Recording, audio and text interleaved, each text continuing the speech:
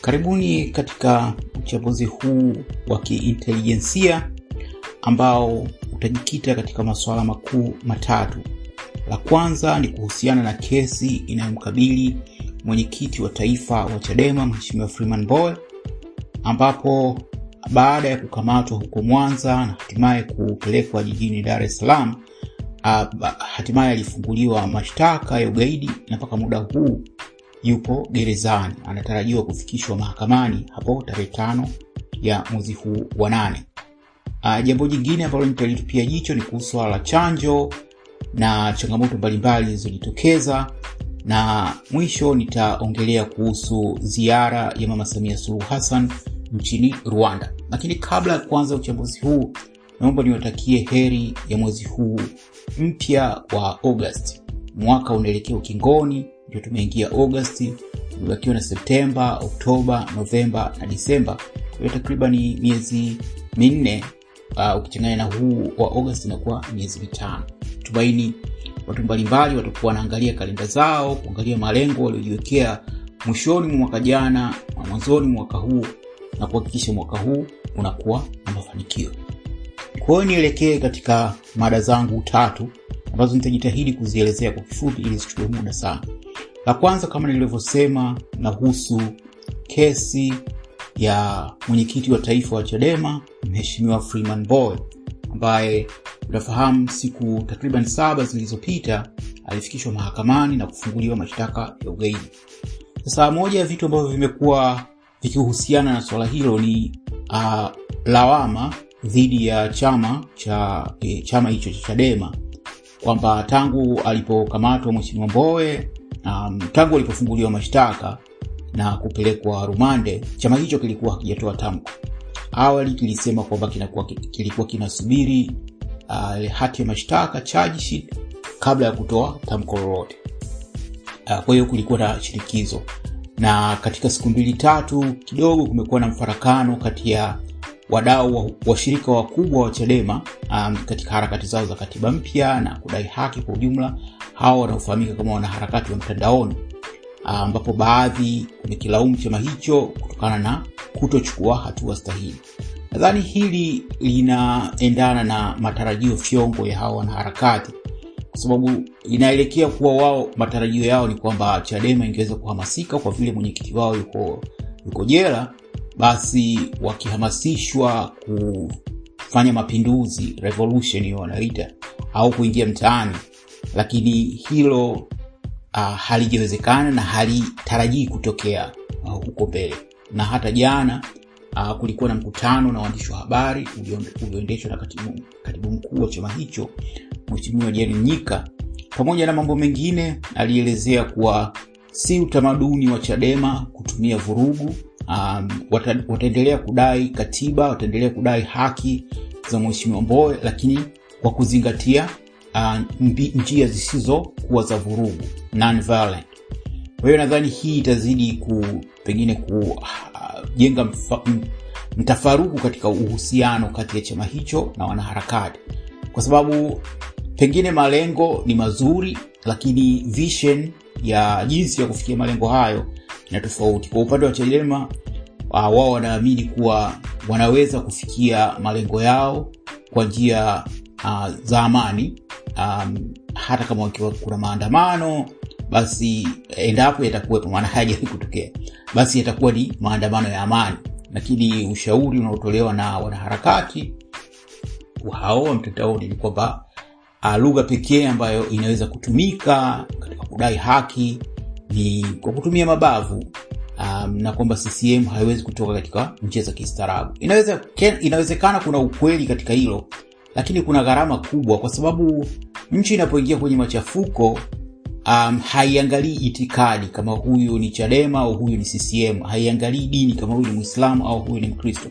Kwa hiyo katika mazingira ya kawaida, wazo la matumizi ya mabavu ili kudai hizo haki zinazotafutwa kwa kweli sio sahihi. Na nitumie fursa hii kumpongeza Mheshimiwa Nyika kwa busara zake alizotumia katika press conference aliyofanya jana.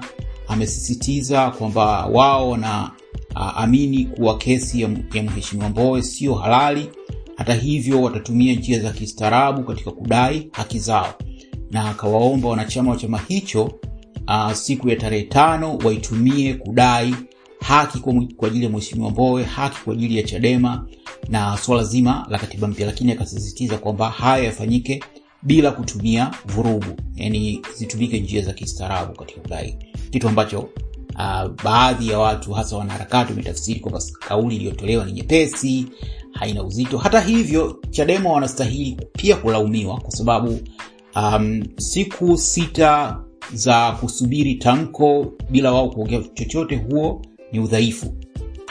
Kumekuwa na maongezi binafsi ya viongozi sio kwenye Twitter Spaces huko mtandaoni, lakini kilichokuwa kinahitajika ni tamko rasmi la chama ambalo lilitarajiwa pengine ndani ya masaa 24, hasa baada ya kupatikana ile charge sheet. Lakini kubwa ni kwamba hiyo press conference, hilo tamko limetoka na Chadema wameeleza msimamo wao, na kubwa zaidi kama nilivyosema, wamehamasisha kwamba haki ziendelee kudaiwa lakini katika njia zisizo za vurugu. Kwa hiyo pengine tutapata picha zaidi baada ya hiyo tarehe 5 au hiyo siku ya tarehe 5 baada ya Mbowe kufikishwa mahakamani, endapo serikali itaendelea na msimamo wake wa kushikilia hiyo kesi au ataamua kufuta hayo mashtaka. Kwa hiyo tarehe 5 itakuwa ni siku muhimu sana kupata picha na mwelekeo wa swala hili zima kwa ujumla. Kwa upande mwingine, matumaini kwamba nchi za magharibi zitaweka shinikizo yamezidi kufifia. Kweli vyombo vya habari vya magharibi vimekuwa vikiripoti, lakini ni kazi ya vyombo vya habari sio tu vya magharibi kuripoti haya yanayotokea, na mara nyingi vyombo vya habari hupendelea zaidi habari zile za kusisimua kama hizo, kiongozi wa upinzani nchi fulani imekamatwa, kwao inakuwa hizo ni habari nzito. Lakini kimsingi cha kuangalia ni kuwa balozi 4 muhimu kwa Tanzania: ubalozi wa Marekani, ubalozi wa Canada, ubalozi wa Uingereza pamoja na ubalozi wa Umoja wa Ulaya, mpaka muda huu hawajatoa tamko lolote kuhusiana na swala hili. Na hili ni la muhimu kwa sababu kwa kawaida hizi balozi kabla ya kutoa tamko lolote huwa wanapata ushauri kutoka kwa idara zao za usalama wa taifa. Sasa yayumkinika kuhisi kwamba ushauri huo kwa nchi hizi ulishauri kwamba wasiongelee swala hili kwa sababu ambazo pengine ni mapema mno kuzielewa. Kadri siku zinavyozidi kwenda tutaelewa mengi zaidi kuhusiana na hiyo. Kwa hiyo kwa kifupi hali iko hivyo, na kama nilivyoahidi awali hapo tarehe 5 ambapo kesi ya Mheshimiwa Mbowe inatarajiwa kutajwa tena, nitawaletea uchambuzi mwingine kulingana na yatakayokuwa yamejiri. Lakini endapo patatokea lolote hapa katikati, basi pia nitawaletea uchambuzi kama huu. Kingine ambacho kama nilivyoahidi kukizungumzia ni kuhusu swala la chanjo. Na Mama Samia alifanya uzinduzi wa chanjo ambapo yeye mwenyewe alichanjwa na akaeleza kwa yeye ni mzazi, yeye ni rais, ni amiri jeshi mkuu, ni bibi. Kule kitendo cha kuchanjwa kinaashiria kuwa zile chanjo ni salama. Hata hivyo ni changamoto kubwa kwa sababu kuna upinzani mkubwa sana dhidi ya chanjo. Upinzani huu umechangiwa zaidi na sera zilizotawala kabla ya ujio wa Mama Samia, sera za marehemu Magufuli ambaye sio tu alikuwa mpinzani dhidi ya chanjo ya corona, lakini alionyesha upinzani dhidi ya chanjo kwa ujumla. Sasa tatizo hapa kwa utawala wa Mama Samia Suluhu Hassan ni kwamba baadhi ya watu ambao wanatakiwa kutufikisha ujumbe ni watu walioshiriki huko nyuma kuendeleza propaganda dhidi ya corona na mapambano dhidi ya corona. Waziri wa Afya Dr. Gwajima alikuwa mstari wa mbele kuongea utopolo kuhusiana na swala hilo la chanjo, kuhusiana na swala la corona, lakini leo ndio anatakiwa kuwa mstari wa mbele kuhamasisha kuhusu masuala hayo. Na katika hili Mama Samia Suluhu anaweza kubeba lawama kwa sababu hakukuwa na sababu ya kurithi watendaji ambao anajua kabisa watakuwa mzigo kwa serikali yake, yale mambo ya kina Mwigulu na mawaziri wengine. Kwa hiyo hili hata likitokea kuwa changamoto, basi kwa kweli ni kama changamoto ya kujitakia, kwa sababu hadi sasa hivi Mama Samia anaendelea kubeba serikali ambayo kimsingi sio yake, ni serikali ambayo ilikuwa ya kumtumikia marehemu, lakini ameamua kuendelea nayo. Lakini mwenye uamuzi wa mwisho ni yeye, kwa sababu ni serikali yake, sio wengine ndio tukapiga kelele, tukaunga mkono, tukakosoa. Maamuzi ya mwisho yanabaki kwake. Lakini kingine kuhusiana na hili ni kundi la Uamsho pia limetoa tamko. Na hili tamko la Uamsho linaweza likachanganya sana haya yote yanayoendelea, kwa sababu wamesema kuwa hizo chanjo siku zinaharibu DNA na vitu kama hivyo. Sasa wale wana wafuasi wengi na wao wamelielezea katika mtazamo wa kidini. Kwa hiyo hii ni changamoto kubwa sana, kwa sababu swala hili likichukua sura ya kidini italeta mgongano mkubwa. Haya masuala imani ni changamoto. Kwa hiyo hapo itategemea busara itakayotumika kuwashawishi labda hao watu wa Uamsho waliangalia swala hili kitaalamu badala ya kuliangalia kidini, kwa sababu sio swala la kiroho, hili ni swala la kisayansi. Hata hivyo, pengine pia katika swala hilo la chanjo kumejitokeza upinzani wa wazi kutoka kwa Askofu Gwajima ambaye ameongea maneno makali sana. Na katika hili pia tunarudi pale kwenye udhaifu wa uongozi, kwa sababu mpaka muda huu Gwajima hajachukuliwa hatua yoyote. Na endapo Mama Samia Suluhu Hassan atadhani kwamba huo upinzani wa Gwajima ni kuhusiana na swala la chanjo, basi atakuwa haelewi nini kinachoendelea dhidi yake. Yule Gwajima ana watu nyuma yake, na hili swala la chanjo linatumika tu kuonyesha kwamba ana uwezo wa kusimama na kukosoa, na amemkosoa Mama Samia wazi. Sasa yule ni kifaranga, ukimwona kifaranga yuko juu ya sufuria, basi ujue mama yake yuko around. Kwa hiyo yule Gwajima ana watu wake huko nyuma, na hili wamelitumia tu kupima maji, kwamba hivi mtu akijitokeza hadharani kumpinga huyo mama itakuwaje. Haya ni majaribio yanayofanywa kwa ajili ya 2022. Je, wanaweza? Kama wanaweza wakampa changamoto kipindi hiki, basi hakutakuwa na ugumu kwa mwaka 2022 nao kusisitiza kwamba wanataka kusimamisha wagombea wao.